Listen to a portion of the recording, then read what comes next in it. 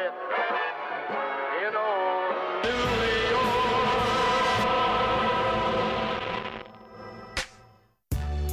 Hi, I'm Sophie, and you're listening to Navigating New York, a podcast where I chat with people living and working in one of the most fast-paced cities in the world. Through these conversations, I hope to make living in the Big Apple a little less overwhelming. As the song goes, if you can make it here, you'll make it anywhere. So whether you're living here now, planning to move, or just interested in hearing real stories from people pursuing that American dream, I hope that you enjoy. My guest on this episode is the hilarious New York-based Irish comedian Katie Boyle. Katie moved to New York 8 years ago and did her first ever stand-up show here. She's now a regular at New York Comedy Club, Stand Up NY, East Phil, and on shows at Caroline's on Broadway. Katie also recently taped a comedy special, and she has her own hilarious podcast called The Shift. We talked about so many different things in this episode, including what it's like to do stand-up full-time, how, in her own words, bombing her arse off on stage has helped her to improve. She gives some really great tips on living on a budget in New York, and what I felt was really powerful was how she openly talked about going to therapy and how important that is. Katie is absolutely hilarious and so humble. She's really taken off on the comedy scene here, and it's been so exciting to see her become so popular and well followed. So make sure you check out Katie's shows in New York. She's also going to be performing in Dublin at Whelan's this Christmas. So follow her online at Katie Boyle Comic and check out her website katieboylecomic.com. I hope you enjoyed this conversation as much as I did. Well, Katie, welcome to Navigating New York. I am so happy to have you as a guest on. I think your story is going to be really interesting to our listeners, given that you are Irish and living in New York and doing such interesting and fun things. So thanks so much for coming on. Thank you so much for having me. So I guess we'll get started by just having you introduce yourself and tell us a little bit about how you ended up in NYC. So my name is Katie. I know, when people are like, you should introduce yourself, I'm like, who am I? What am I?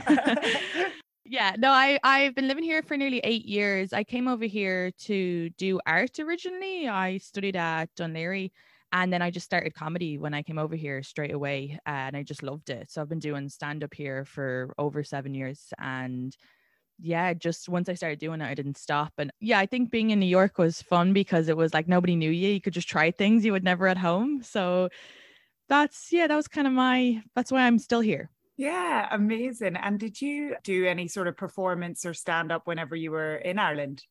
No, even some of my family called me being like, you're doing stand-up, I didn't know you were funny. I was like, sound, thanks. Yeah.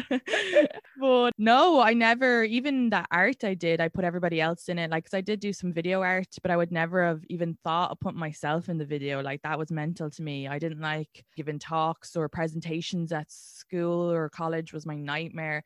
So it wasn't until I came over here and I had a group of friends, a different group of friends, and I'd be telling them stories and they were like, oh my God, you're so funny. Did you ever think about doing comedy? And I was like, no. But I think because my friends back home were all really funny and loud, I never really, I don't know. I don't remember anyone saying I was funny, if that makes sense. Yeah, that is interesting because I always think that about Irish people, not to make a massive generalization, but we have such a good sense of humor and nobody ever encourages you to be it's more like you'll get slagged and not be appreciated for how hilarious you are. So it's brilliant that you discovered that when you got here and felt like you were in a space. I always think that as well. There's something really empowering about the anonymity of being in New York. Absolutely. You can do whatever you want. You dress up as a pigeon and people will be like, good for them. Do you know? Have you done that? No, just because I wouldn't even know where to get the feathers. But my sister came to visit and she even said the same thing. She felt that it was really nice here that you can kind of, if you're weird, it's celebrated and you're allowed to be an individual. And I do think, I think Ireland seems to be getting a lot better for that. But I do think traditionally it's kind of all right, get back in your box. But that's interesting that you've always been a creative person, especially if you were so into art. Do you think that creativity has helped you with your comedy and your material? Definitely. I would say going to art college really helped with doing stand-up, because in Dún Laoghaire anyway, they give you like weekly criticism. So it's not even just on the creative part, definitely on the creative part, because you have to be creative and you have to set your own schedule and you have to be able to like think of stuff. But in Dún Laoghaire, they would make you do weekly criticism classes. So everybody would have to critique your art and it couldn't be positive. So I feel like when I started comedy, I wasn't like offended if someone didn't laugh at a joke. I was just like, how can I fix this? Which I know like a lot of my friends, when they started, they found that really hard. But for me, it was like, no, of course, this is going to take a while to like figure it out. And that was all just because of when I was in college, they really made you have a thick skin about your own, your own work. Well, that's amazing to hear that, because when I think about stand-up, I'm like, there's an element to it that you obviously need to be confident and you want to do it because you're on stage and you've chosen to be there. But I just admire so much how you would get up and like that, maybe you have a terrible show or the audience and you don't connect that night. Have you ever had, I guess, let's go back to your first few, years in stand-up. What was that journey like for you? I feel like the first few months you're kind of deluded because you have like all that adrenaline. And if you get a couple of laughs, that's great. But then you start to like learn about the craft and you're like, all right, okay, I should be getting way more, especially in New York. They expect really tight material, really tight jokes. Yeah. So the start, you're kind of just having the crack. You don't really care. You're like, oh, you're such an adrenaline rush when you get on stage that you kind of don't really remember it, if that makes sense. But then you start to like become more aware. The worst show I ever had was in Dublin though. When I think I was only 2 years into comedy and I went back and I'd had a great show in Cork and they were all so nice. And the headliner was like, I don't know if you guys know him, but his name's Damo. He's this Australian guy. And he was like, he took my phone before I got up to like tape my set for me, which I was like, I think I deleted afterwards because I was like, I'm never going to need, or like a while after, it wasn't anything I was going to need, but it was really nice of him to do that. Like he's just a sweetheart. And then I went and did a show in Dublin and a guy just heckled me the whole time. And I could feel like my face being red on stage. And I kept thinking like, oh my God, I've like 10 more minutes. I've like 8 more minutes. And on stage, I was like, this isn't worth it. Like, I can't. I traveled 2 hours for this. But afterwards he was like, oh, that was so much fun. Like, and he was just trying to be nice and trying to like help, but I just wasn't able to deal with that. And now I like love doing crowd work and I interact with the audience all the time. And if someone heckles me, it's like a fun sort of like, I'm going to like take them on, if that makes sense, and roast them. But at the time that was like the worst gig ever. And I really did consider like, I was like, this isn't fucking worth it. But I kept doing it. So had you done stand up in New York and then you did those gigs in Ireland? Yeah, I came back and the gig in Cork was fine because it wasn't like a lot of pressure. None of my friends were there. But when I went to the one in Dublin, it was the first time my friends were seeing me. So I was like really nervous and they were all out and they just saw me bomb my arse off. And look at you now. That is so funny. I relate to that because recently I became a yoga teacher and it's just something I'm doing on the side. And whenever I graduated from the course, you do these practice teaches with different community classes for free, which I love because you meet like people of all different levels and there's no pressure on you because it's free. And then I'm in this like little studio in Hoboken where we get critiqued by teachers, kind of like you would have in your degree. And I did like a really good class on the Saturday recently with a free community class. And I was like, I've got this, like I've nailed the cueing and everything. And then I kind of rolled into the next day for the more kind of professional one. And I know it sounds bizarre, but I felt like I completely bombed and I was mixing up my words and I was getting critiqued by the teacher. And like your ego, I was just thinking there, you must have to keep your ego very much in check when you're doing stand-up, because in one way you need to be full of confidence, but in another way, your ego can tell you like, no, this isn't worth it. Oh yeah, 100%. Yeah, I think it's really important to like, and even in that situation, that's so similar. And I'm sure any listeners have had things where they've gone in for a first day at a job and was the best at their last job, but then they're like, oh fuck, I'm not.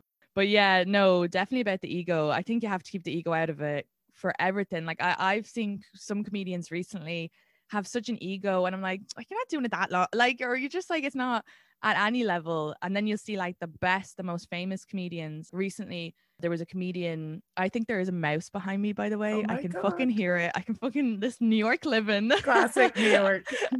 But there's a famous comedian and he's so nice and I just experienced where a younger comedian had a big ego about something, and then I was working with him and he was so nice and so sweet, and it was just like, it's so important no matter how famous, like that is like, he's famous, he could have an ego, but he doesn't have an ego about him at all. And plus as well with comedy and the audience, if the audience isn't feeling you, like they're half your job. So like it's a two-way street. So I always think if I'm having like not a great set, it's me. It's like, what am I doing? I'm not connecting. So I like make sure to make eye contact or look at them or like just talk to them then. Like don't just do my material, you know? Mm-hmm. So that's the thing with comedy. It's half the audience. It's not just half you. Does that make sense? Yeah, 100%. It's kind of depends on the crowd. So I totally understand what you mean. And having the ability for you now after all this experience to be able to kind of shift your own material and be present in the room. I think your social media is so good because, you know, if you check out Katie's social or her Instagram, I'll post it with this episode.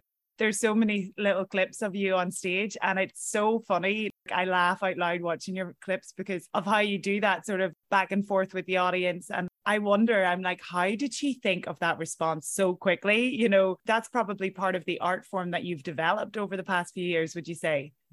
Oh, yeah, definitely. I think for me, it's, you know, like even that talking about the set in Dublin and like bombing my arse off was really important because I still did it afterwards. And it's kind of like, who cares?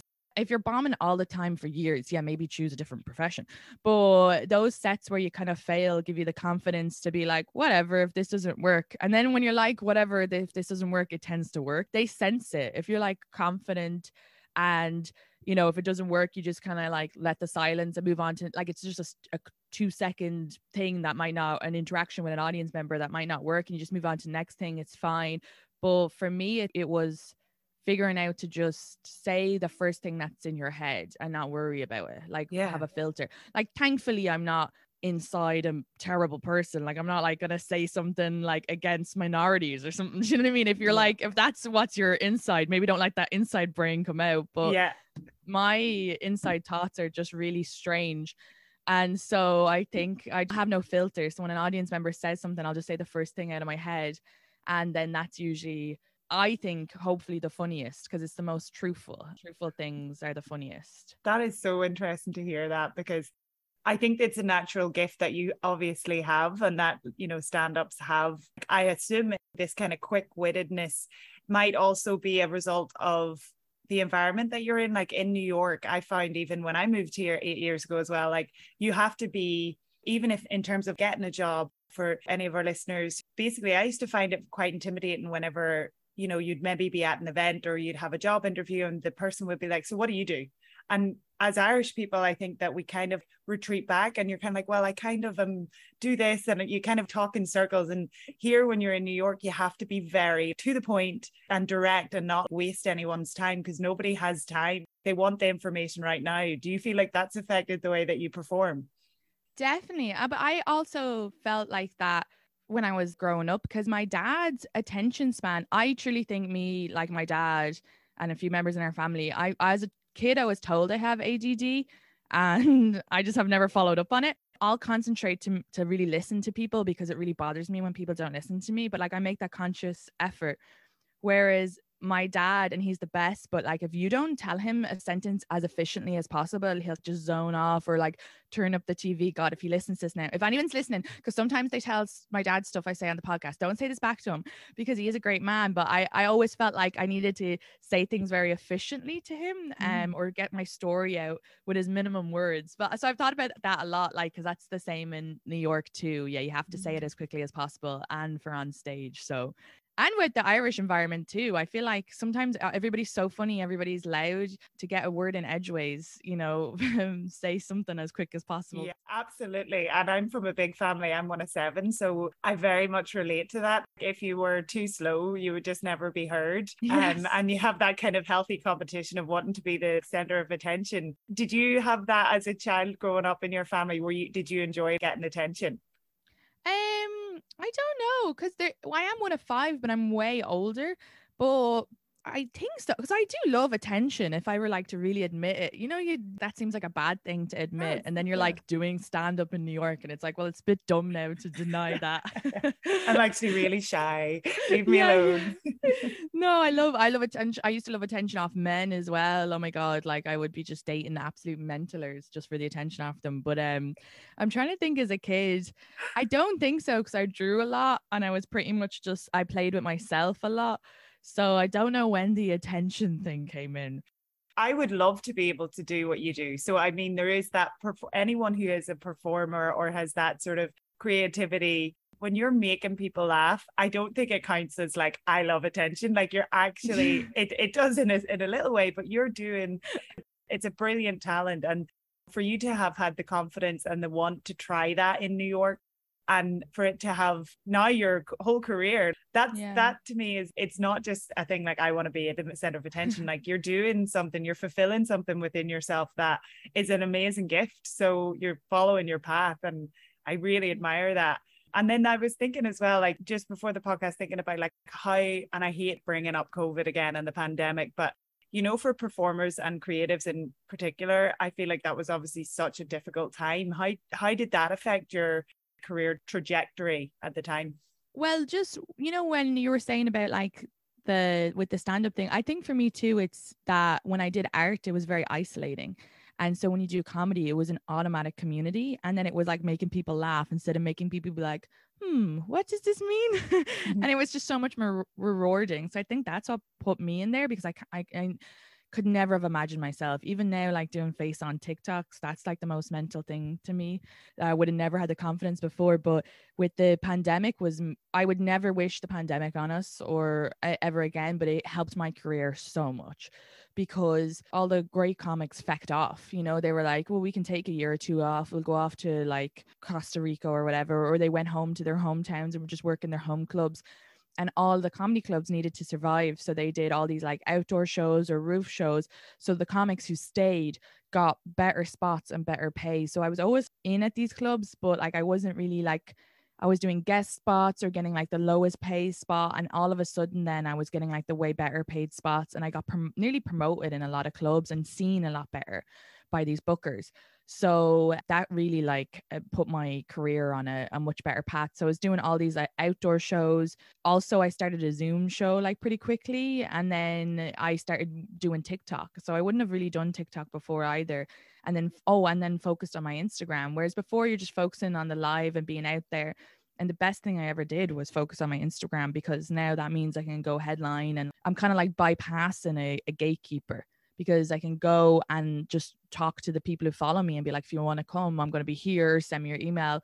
And so this summer was the first summer I was really going out and headlining, and I was able to get people to come out to shows just from my social media. And that was just from having the time in the pandemic. Because before the pandemic, I was doing stand-up, working at a bar, babysitting, and at one point I was also doing sales. So I was just non-stop, and I didn't know how to relax. And I had this whole like, and Irish people are very like this, where our identity is based off working hard, and we just think we have to like non-stop go. And that's very similar to New York culture. So that's why I think Irish people do really well over here, because we're like, yeah, of course we'll like work our arse off for nothing. Why would we? Yeah. So the pandemic was great, because I was like, I can do this and I can relax. And I really got to just focus on comedy. And out of the pandemic, I started, full-time doing comedy. I do work still one odd day at a bar, just as like security, just in case. But yeah, so the pandemic really helped me, but sorry for anybody that it wrecked their life. I had a feeling that was what you were going to say, because it was during the pandemic that I started this podcast. And I totally agree with you. I was tallying at one time that I had like 2 jobs at least for 5 years of my time here. And was I satisfied? No. Was I making much money? No. I was just surviving and just thinking this was what I had to do. So it's really inspirational, I think, to hear people say that, especially, somebody in your line of work, where it really is about being a self-starter. And I think that whenever we tap into the ability to just reassess where our effort is and where our time is, then we can, from different episodes on this podcast, I've heard people say that you don't need to like burn everything that you've done and say like, I'm quitting my job, I want to follow my passion. But there is a really unique ability, I think, in New York to juggle things, have your bread and butter job, and then start to like blend in your passion. And then hopefully like you're a shining example of that. Now you're basically full-time comedian. It's so fab. Yeah, and I would say as well, like, I think you're dead right. People can definitely, and people should explore what they love. I think you really can, in this day and age, make money off what you love. There's so much opportunity with the internet. So if you're like, I'm trying to think of I want to just be a juggler. And it's like, yeah, juggle and post that on TikTok. Jeez, people love that shit. Like, you could do anything. You could be like, I just want a plant in my house, and you're posting that and you can make money off it. I mean, I think you can do anything, you can make any hobby into a full-time job or a passion. And like, I wouldn't have to work at the bar one day a week if I wasn't like afraid of getting ran over by a car in New York or something. Yeah. But also because I'm not making a ton of money off comedy, I'm making enough to live off, but I also live very, like, I don't spend my money on ridiculous things. I think that's the other thing too. People are brought up in this, like, it's going to sound like a mentaler right now, but like that what's the word? Consumerism. Yeah. Neither of us know. Yeah. Well, get ready for this intelligent speech I'm about to give. But yeah, like, you know, there's a real need to like spend, and it's pushed on a lot of people. And then I think people overwork. And even like Irish bartenders, they come over here and some of them are so smart. They'll work their arse off and send money back and have a house when they go home. And some of them are just like, well, I was doing a bit of drugs at home, but now I have more money, so now I'm just going to do coke, which is like the most expensive drug, every night. And then like, because I've met Irish bartenders who were like making 500 a night. We're like, I don't have any money, and it's like, yeah, because you spend it all on coke. But my point is that just being careful with your money in New York. Me and my boyfriend will get furniture off the street. There's like these Facebook groups you can join, and the furniture is great. Everything in our apartment is off the street. Or go to like Bazaar Market where you can get something that you don't feel bad about spending your money on. I don't buy clothes. I've worn the same. You know, I was listening to Johnny's podcast and they were talking about fast fashion. I get fast fashion and just keep it for forever. So it's not fast fashion. It's just cheap fashion. I just don't put it in the dryer. And I've had the same dress, and this dress was expensive. It was like €100 before I left Ireland. And I've worn it to every event, to every wedding, well, there was one wedding I didn't wear it to because it was black tie, but even that I got for $30 or €30, sorry. And it was just from a TJ Maxx. And I've worn that to a couple events. So these two dresses I've worn to everything.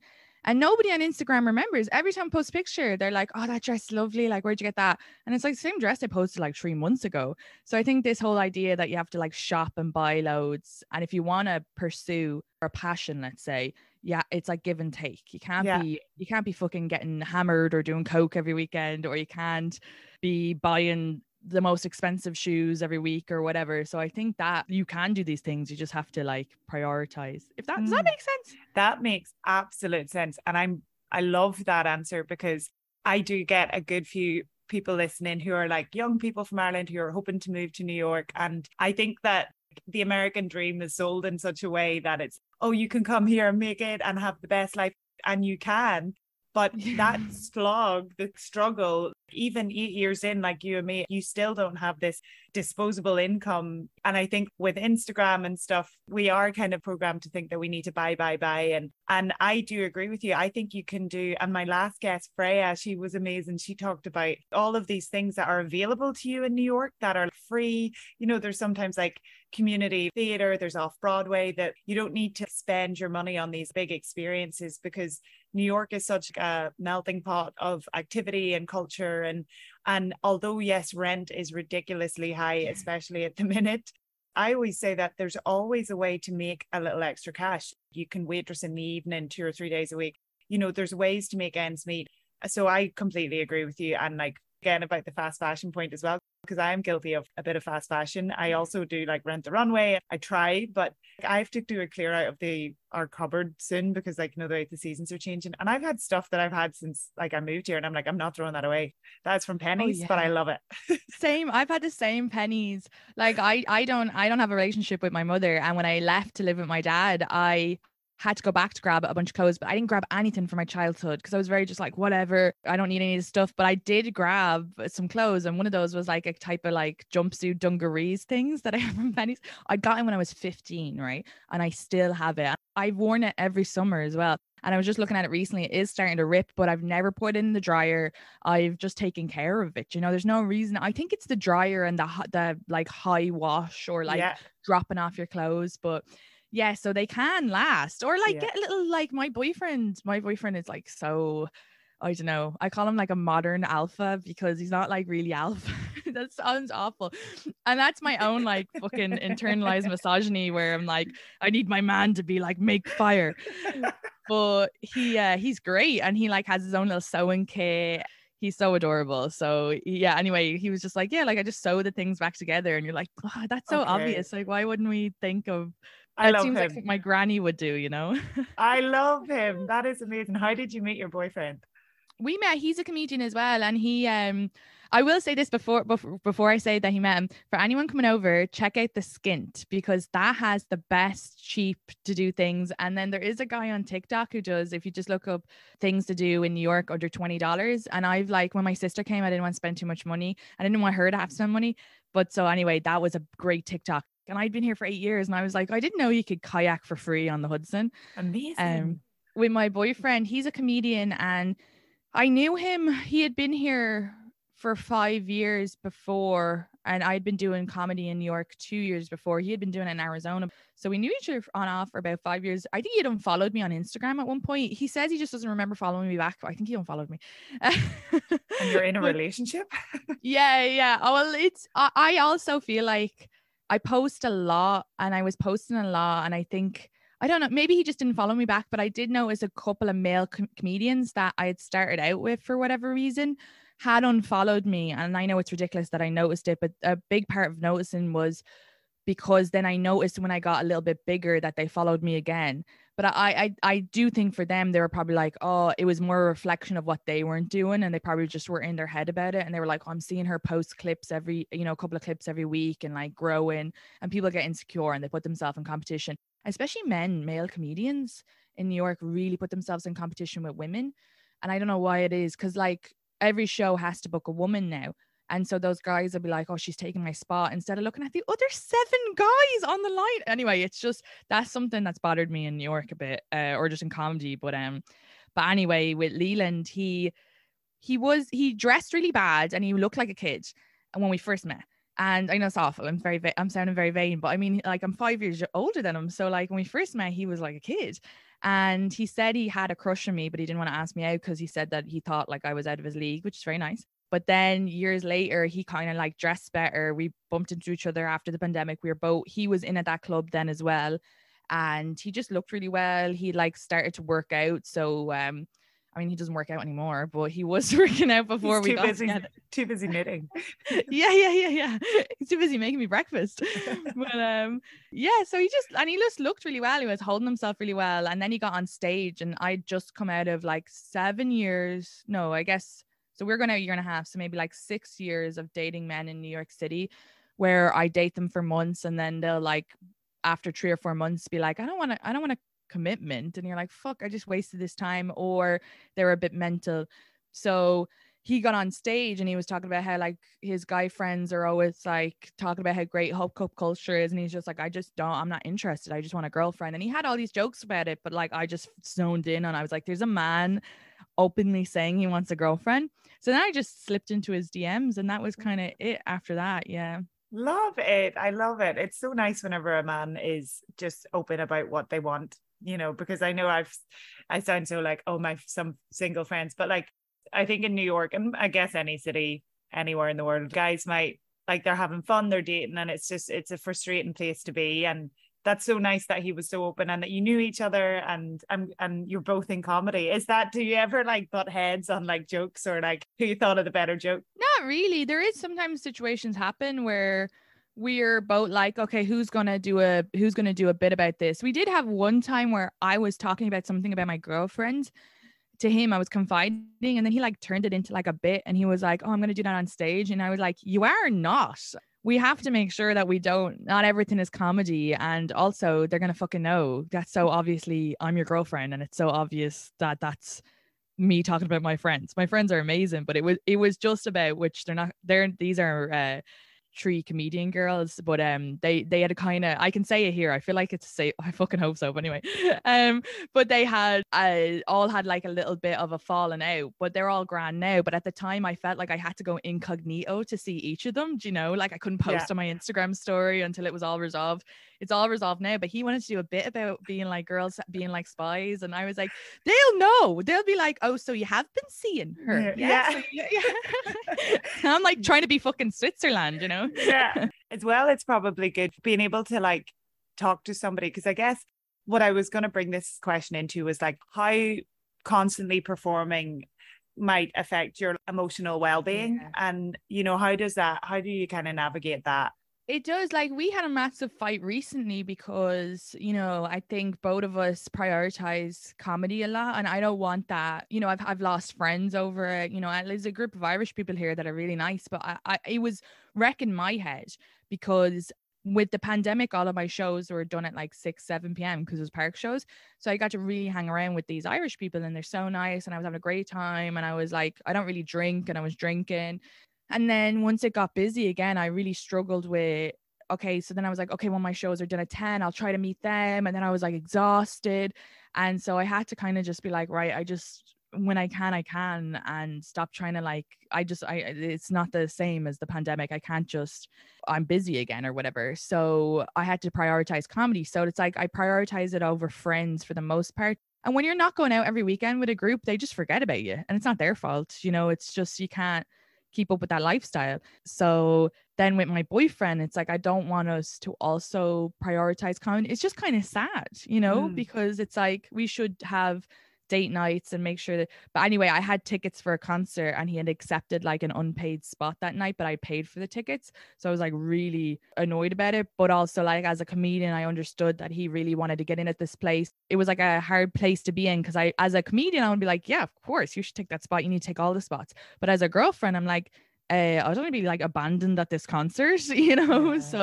But we did talk about that, and he was like, yeah, we should make more of an effort. So then we had another date night planned, and I got asked to do a last minute spot, but I was like, I said no, and we had a great time. And it was like great for both of us to be like, we need to prioritize our relationship as well. Comedy can't be, because it's also like, it's kind of sad when you think about it. Like, yes, you need to make your money, and yeah, you need to do it as much as possible. But this New York City hustle culture, like a few of my friends moved to LA that are comedians because they were like, I can't do it 3 or 4 times a night. And in LA, it's, if you do it 3 times a week, you're like killing it.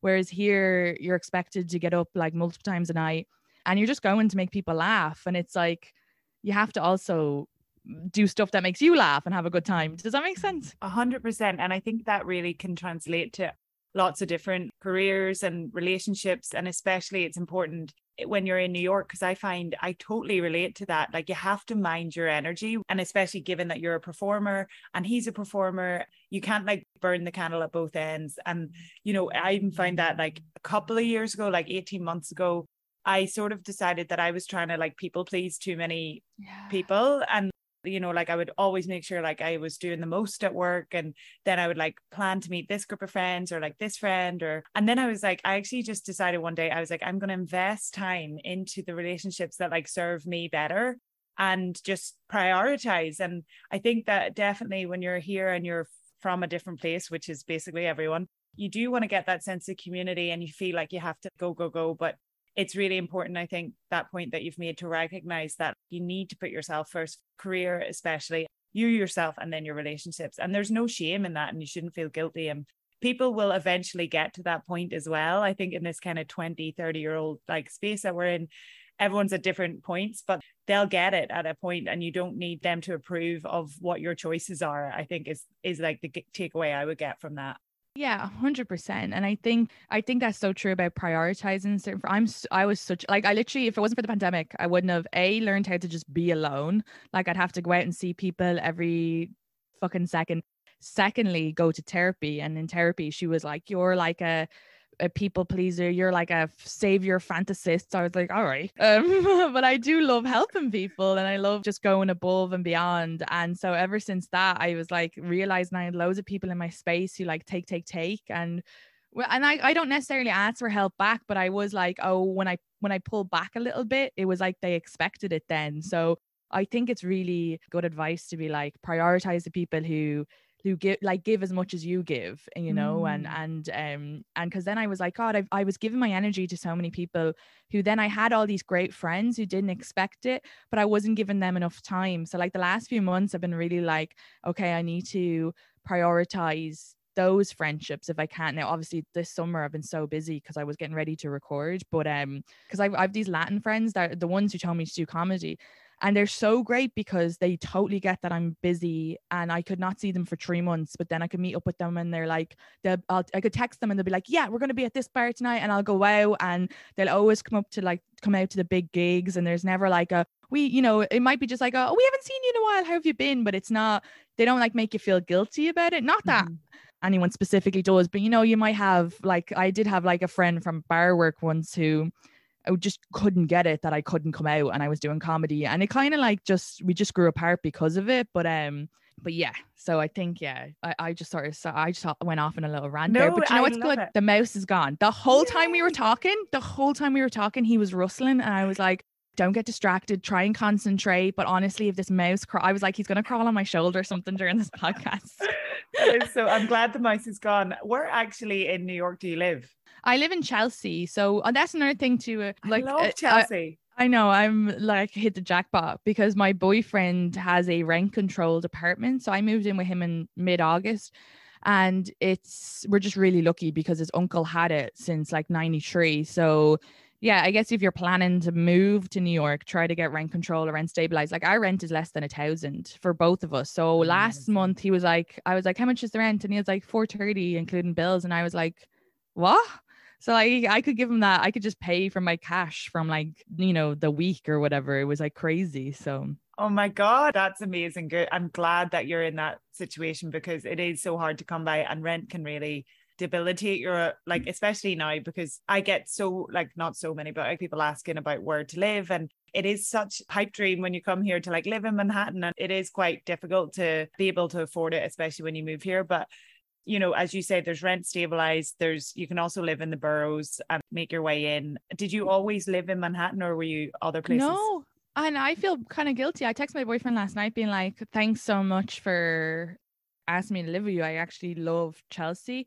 And I said that to him because when he asked me, I was like, oh, I don't know, I don't want to leave a story. Like now I look back like a few months ago and be like, you dumb cow. Like, yeah. but I just loved Astoria. I loved my apartment in Astoria, and Astoria is very affordable. So my rent in Astoria was like $925, which isn't bad. And I had a big room, and it was just it was like a 5-minute walk from the train. It was close to the park. I would tell everybody, go to Astoria.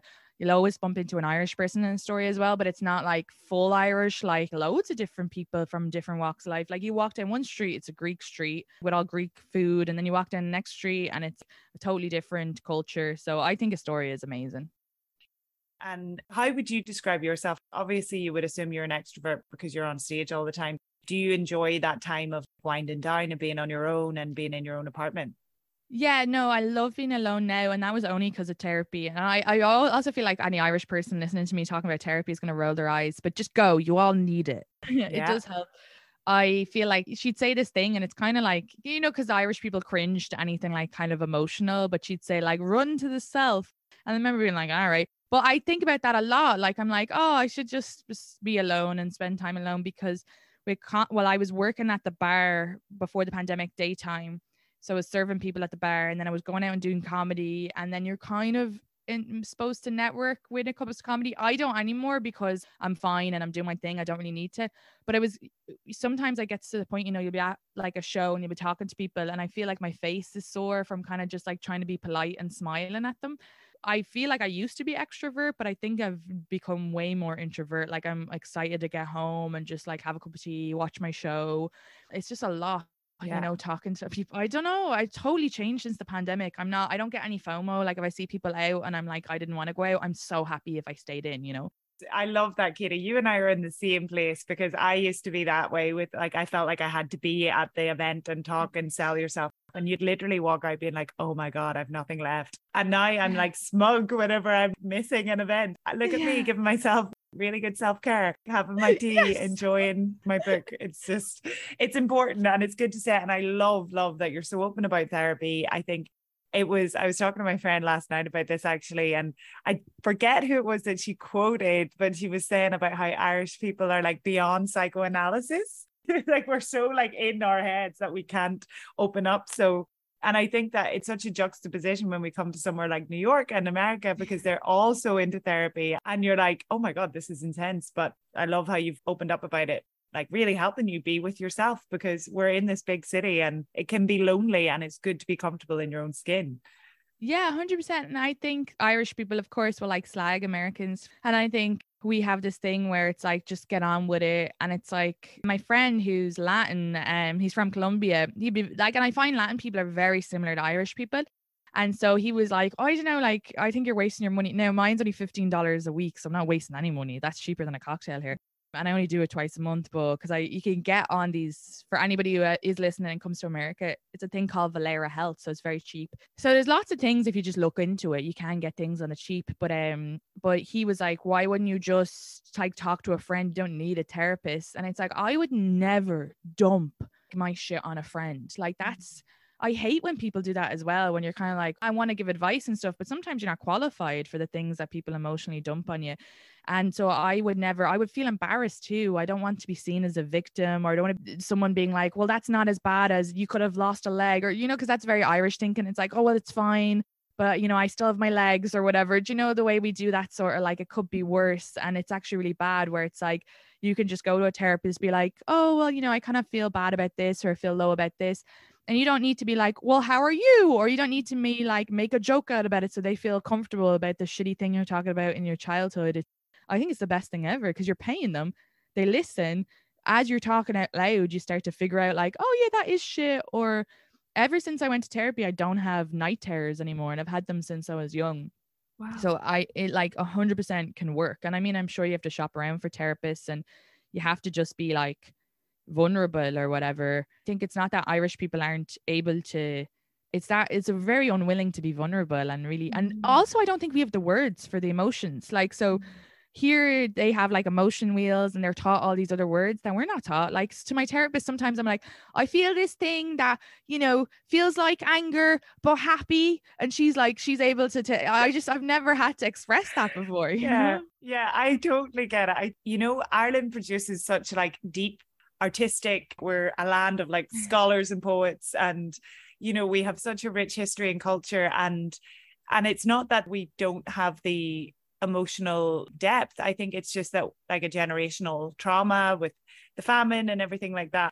So I have a good friend who's Irish and is a therapist in New York, and she's experienced like helping both Irish people and American people, and it's unbelievable how much we can progress, you know, from what she's sort of said to me, and she's helped me by just being able to say all the things that you feel to somebody who has no idea who you are. Because like that, I think that we really rely on our friendships here when you're away, whether you live in England or you live in just anywhere that you live that's not your home where your family are.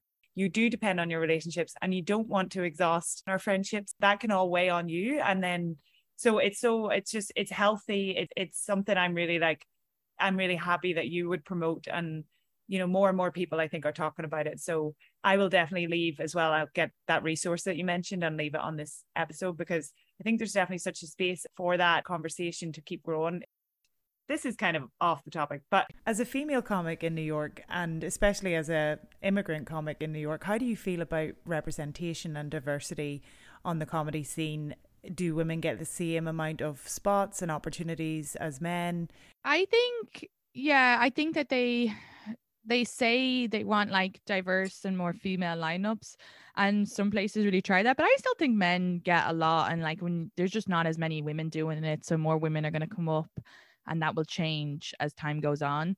But yeah, no, I still think, like, I talked to my friend recently and she was saying like a lot of writers' rooms are still men, and so I think that it's all talk, but I don't know. I do think things are getting better. Like the comedy club I work at, they really, really do book women, and the booker is a woman, and she tries to put as many women as possible. But yeah, I don't know. Like I do think that right now America really hates white women. And it's just funny because yeah, there's a load of them that are really annoying, and they need to stop fucking saying shit and getting caught on camera. Like, Jesus. But it's like, we're not, I think people here are always being like grouped. And I feel like women in general didn't have a great time in the world. You know, it's only recently, when you think about it, like all this equality, and now all of a sudden they're like, well, we also hate white women. And I do feel a bit bad for them, and sometimes, because I think, well, okay, now you've just grouped a whole, but that's just what people do. And that's, especially in America, that's what they do a lot. They stereotype and group people. I think having an accent helps, you know, and I think people, when they know you're from Ireland, they don't put you in that box. Thankfully, you know, you get to be like Sean Fidderty has a great joke where he says, like, when he meets people who are not white, he'll like really tone up his accent to be like, you know, just got here. So Yeah. like, you know, he'll be doing like the hacky Irish accent, like top of the morning. Yeah. But it's very funny because it's true, because you do want to kind of separate yourself from any of the bullshit that went on here, or any of the, but I don't know, you know, America's really strange because you see, like, when I went out to Las Vegas, we went to the Grand Canyon and driving, you know, I saw like insane poverty, and that was like white people as well, and I've never seen anything like that. So America's just, yeah. But I think the diversity thing is great, because they need to be booking, you know, some male comics, sometimes I heard them, they're saying like, oh, they should just book the funniest. And I was like, I truly think that the funniest comedians in the city, some of the funniest comedians I've seen have been Black comedians or minority comedians. And I also think, and maybe just because I relate to them better, because they're coming from a kind of like, I don't know, me being an immigrant, they're usually talking about being first generation immigrants, especially with minorities. So I kind of can relate to like their experience or what they're talking about their parents went through. Or a lot of time Black comics have grown up with a bit of like Catholicism, so we understand that too. So I think we just relate better. But for audiences, like, I'm going to be able to talk to women. I'm going to be able to say things to women that's more relatable than a man can say. I truly think. And the more you give women the opportunity, the funnier they're going to get. And the more you give minority comedians the opportunity, the funnier they're going to get. So you might be like pissed off and think, well, this comic's only been doing it 4 years. Why is she on the lineup with me? And it's like, because you got to open those doors. She's going to get better. And also, she's going to say stuff about being, let's say, Indian, that there's going to be fucking maybe like 5 Indian audience members that relate to that. Like, I always think when I'm booking a show, I want to book it as diverse as possible, so every audience member sees themselves represented, because they're showcases. They're not like just like a headliner where you're going, everybody loves Andrew Schultz, so they're going to see Andrew Schultz. But like, so when it comes to diversity, I think it's really important to book as many as possible. I don't know if that really answered your question. No, it does. It does. And it's interesting to me as well, because I think, especially living in New York over the past few years and as an immigrant, the news media has all been so insane. And, you know, there's so many different opinions, especially when you start to look outside of like New York and you just go to like Pennsylvania or like upstate New York. There's so many different political opinions. And I feel like, I don't know if you relate, that we don't really have a voice because we don't have a vote unless you're an American citizen.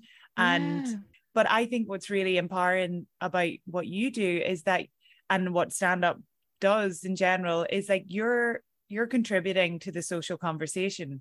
You have actually a platform to like get your opinion out there, not in a way that's extremely like, this is what I think and you have to agree with me, like so many Americans do. But like, it's kind of almost, it's like a gift that you can, I guess it must be difficult as well. Like, you probably have to be very aware of what's going on in the news and the world. And have you ever like seen something on the news, or you're experiencing like a social shift in New York and you're like, I'm going to bring this into my stand-up because I feel like I want to talk about this? Yeah, no, absolutely. Like, and sometimes it just won't work and you just move on from it. But yeah, no, definitely. I like to, like, when the Capitol stormers were happening, all of the Americans were like, oh my God, we have the first white terrorists. And so I have a joke where I say, like, that was our people, actually. So then I have like all these bits about them calling the Capitol people terrorists and stuff. So, and I talk as well about like not feeling white, even though I know I'm white. And obviously we have like levels of white privilege, of course, but I don't relate to this country or this culture. And I've related more with people. Even my therapist, I requested not to have a white therapist, just because I was like, I just I just need someone who's maybe more likely like has an immigrant parent or just understands a bit more about like the outside world. Not saying that, I could have gotten a white therapist and they would have been amazing, but I was like, I'm just going to check this because and that's the thing. So I do talk a bit about, it's kind of like all of a sudden you come over here and people are like, you are this and you're in this box and you're like, what? I just got here. I'm not, I don't know any of this stuff. And so you have to learn a lot, or like, you get people put things on you. So like I was on the train and this guy, and it's just interesting that you said about voting. This guy asked me for $1 and I was like, not to say like, he just didn't look homeless, right? And because usually homeless people, they look homeless and it's very sad, but this guy didn't. He looked like some guy who just come out of Williamsburg. He was dressed very well and he had like a pink balloon, which is very strange. Okay. And he was like, can I have $1? And I thought he was like trying to flirt with me or something. And I was like, I don't have $1. And he goes, then give me 20. And I was like, what is going on here? And then I was like, oh, that's just not how that works. If I don't have $1, I don't have 20. So I just thought he was trying to be like, come on to me or something. And then he goes, where are you going? And I was like, to work. And I was going to the comedy club. And he was like, where's that? And I was like, can we stop? I don't want to do this. And then so we're on the train and he's like, yeah, you fucking white bitch. You're a fucking Karen. I bet you voted for Trump. And then I just go, I can't vote. I'm not from this country. So don't put that on me. Mm-hmm. And then he was like, oh, where you from? You Lithuanian. And then he just went into like naming all these countries. Like he never named Ireland, but and then he threw a bottle at me. And then and there was like a woman beside me who was like an older black lady. And she was like moving towards me, kind of like, are you okay? And like giving him a dirty look, like, stop this. And then I just got off at the next stop and he was singing like a song at me, smiling at me as he was like throwing stuff. It was now look, obviously that man probably just has mental health issues, I hope, but because of the discourse, and he was just like, obviously like, I hate white women and maybe he's had like a terrible experience with them. But I was like, I'm not from this country. Leave me alone. I didn't vote Trump. I can't vote. And if I could vote, I wouldn't have voted him in. Exactly. I think what you've said there is really, it's like a light bulb moment for me as well. Is why do we feel like we have to put everyone in a box? And it's a very American thing to be really, really sure on what your beliefs are. And I find it really hard to have any political conversations just for the crack, because I'm like, I kind of think this and then I sort of think this, and then people are like, no, it's either this or this. And that's like the divide of America. Like it's literally 50-50. It's so hard to get into that conversation. I wanted to, and I haven't yet, but I wanted to write a bit on it, but I don't know how to. But how America is so obsessed with the individual. Like you got to be individual. You got to like have your own style, your own, like, especially in New York, it's not really community based. And then they have the exact same political opinions as 50% of the population. It seems to be either, you're liberal and you agree with everything liberal says, or you're Republican and you agree with everything. And then you got your libertarians who float around, but they don't really seem to have a voice because everybody just kind of like, they're mental. And which I think is wild, because you look at the two parties. So you look at these poor, stricken white Americans where they can't even get dental care. And they're like been fed this, they're uneducated, they can't get healthcare, but yet they're like voting against themselves, because they should be voting for healthcare. They should be voting for education. But I'm like such a conspiracy theorist with this, because I'm like, how are they not with the minority? How are they not with the liberals being like, we need this? Yeah. But then the liberals don't push like against their religion. And then you have loads of minorities who are liberal and agree with liberal stuff, but who are also Republican because it fits with their religion. So it's like, but yet they should want to have free education or free healthcare. It would suit them, if there was like better immigration rules so that they're not getting fucking hunted down by ICE. So it's like, there's all these groups of people that actually, if they worked together, but they're being pitted against each other because of racism, because of xenophobia, because of religion. And so they're forced to stick with one party when it's like, that's not, it just doesn't make any sense to me. No. And then the liberals are mental. Like I would consider myself liberal, but I'm like, sometimes I see some of the stuff or the tweets and I'm like rolling my eyes, like, I don't even know why. There's not enough of like, let's take from both of these, or let's come together. Or I joke about America, and you would think, okay, you're not joking about minorities, you're not joking about race, you're not joking about, so that's like a safe thing. And it's not, because people get the same people who complain. And I know this because I do this podcast sometimes that has like all these alt-right people in it. And the guy has me on because I don't agree with him and I'm like innocent and all this stuff. And it's kind of fun to be like, that's not right. That's, so, and I get a few followers from that. But then the same people who complain that you can't joke about minorities or women or race are the ones that got really upset on my jokes about America. And you can tell because you click on the page and their like profile picture is a gun. And then like, this is my bitch, like they're clearly, or they have like our Confederate flag. So it's just crazy to me that they're just so in their own perspective. So it's like joking about America is like like joking about a country. It's just a land. It's like it should be the safest thing. Or even then, if they're like the type of people who are like, we should be allowed to joke about everything, freedom of speech, but then they come and attack me. But freedom of speech, but not for a woman. So yeah, I don't know. Living here has just been like, I don't understand it. No, I don't have the high intelligence to figure it out enough, but I'm just fully convinced it's conspiracy theory to keep everybody down and keep the rich rich. And there's just so much propaganda. Like if you're like, yeah, I'd love free healthcare, they're like, communist. And you're like, that's not what I fucking said. They're like, Russia. You've hit the nail on the head, where I think at this particular point in politics in America, it's so extreme. The divide is just beyond ever the extremity that it is now. And I think it is important to even go on that podcast and have those conversations with the alt-right people, because it keeps our own sort of moral barometer in check. And so do you think that you will stay here? Like, do you think New York, America is home, or is that not something you've thought about? I don't know.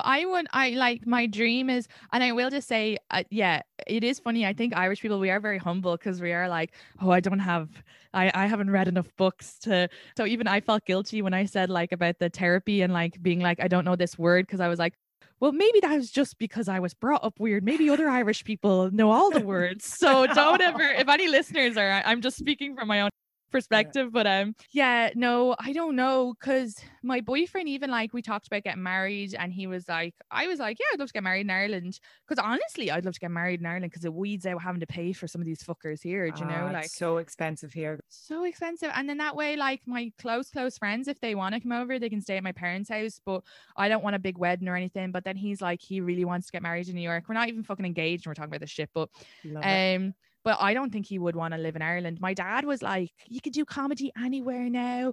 So with the internet, you should move back and have a few kids and I'll be retiring and I could like mind the kids. And he was like, and Leland's American, so he'll get a job anywhere. And I'm like, he's also a comedian. I love how he just, but no, my dream would be to get so successful that I could have an apartment in Dublin and and keep the apartment here and an apartment in France. Love it. Love it. Throw that in there.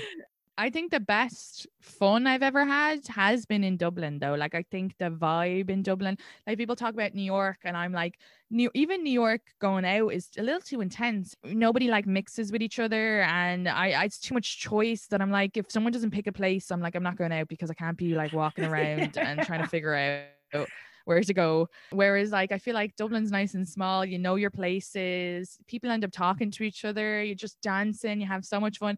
Every time I go home I have more crack at home, and then I'm like, oh, this is a great place. But then I don't know, I just love New York as well. It's hard. It's so hard. I think that your career in New York right now is just in such a good place. Just stay and keep doing it. And on that note, where can people see you? Where can people find you? So, well, I'm just at Katie Boyle Comic on everything. And on Instagram, I just post it in my Instagram stories because it changes so much. Like I remember someone being like, why aren't your dates on your website? And so really, I'll only be putting dates if it's like a headlining gig that I want people to come to. And headlining, I just do out of the city. But for the most part, I just work at New York Comedy Club every week. And that's where I get all like my consistent spots. But then it's very different. I could be at a different club. So I'll just post it on my Instagram story.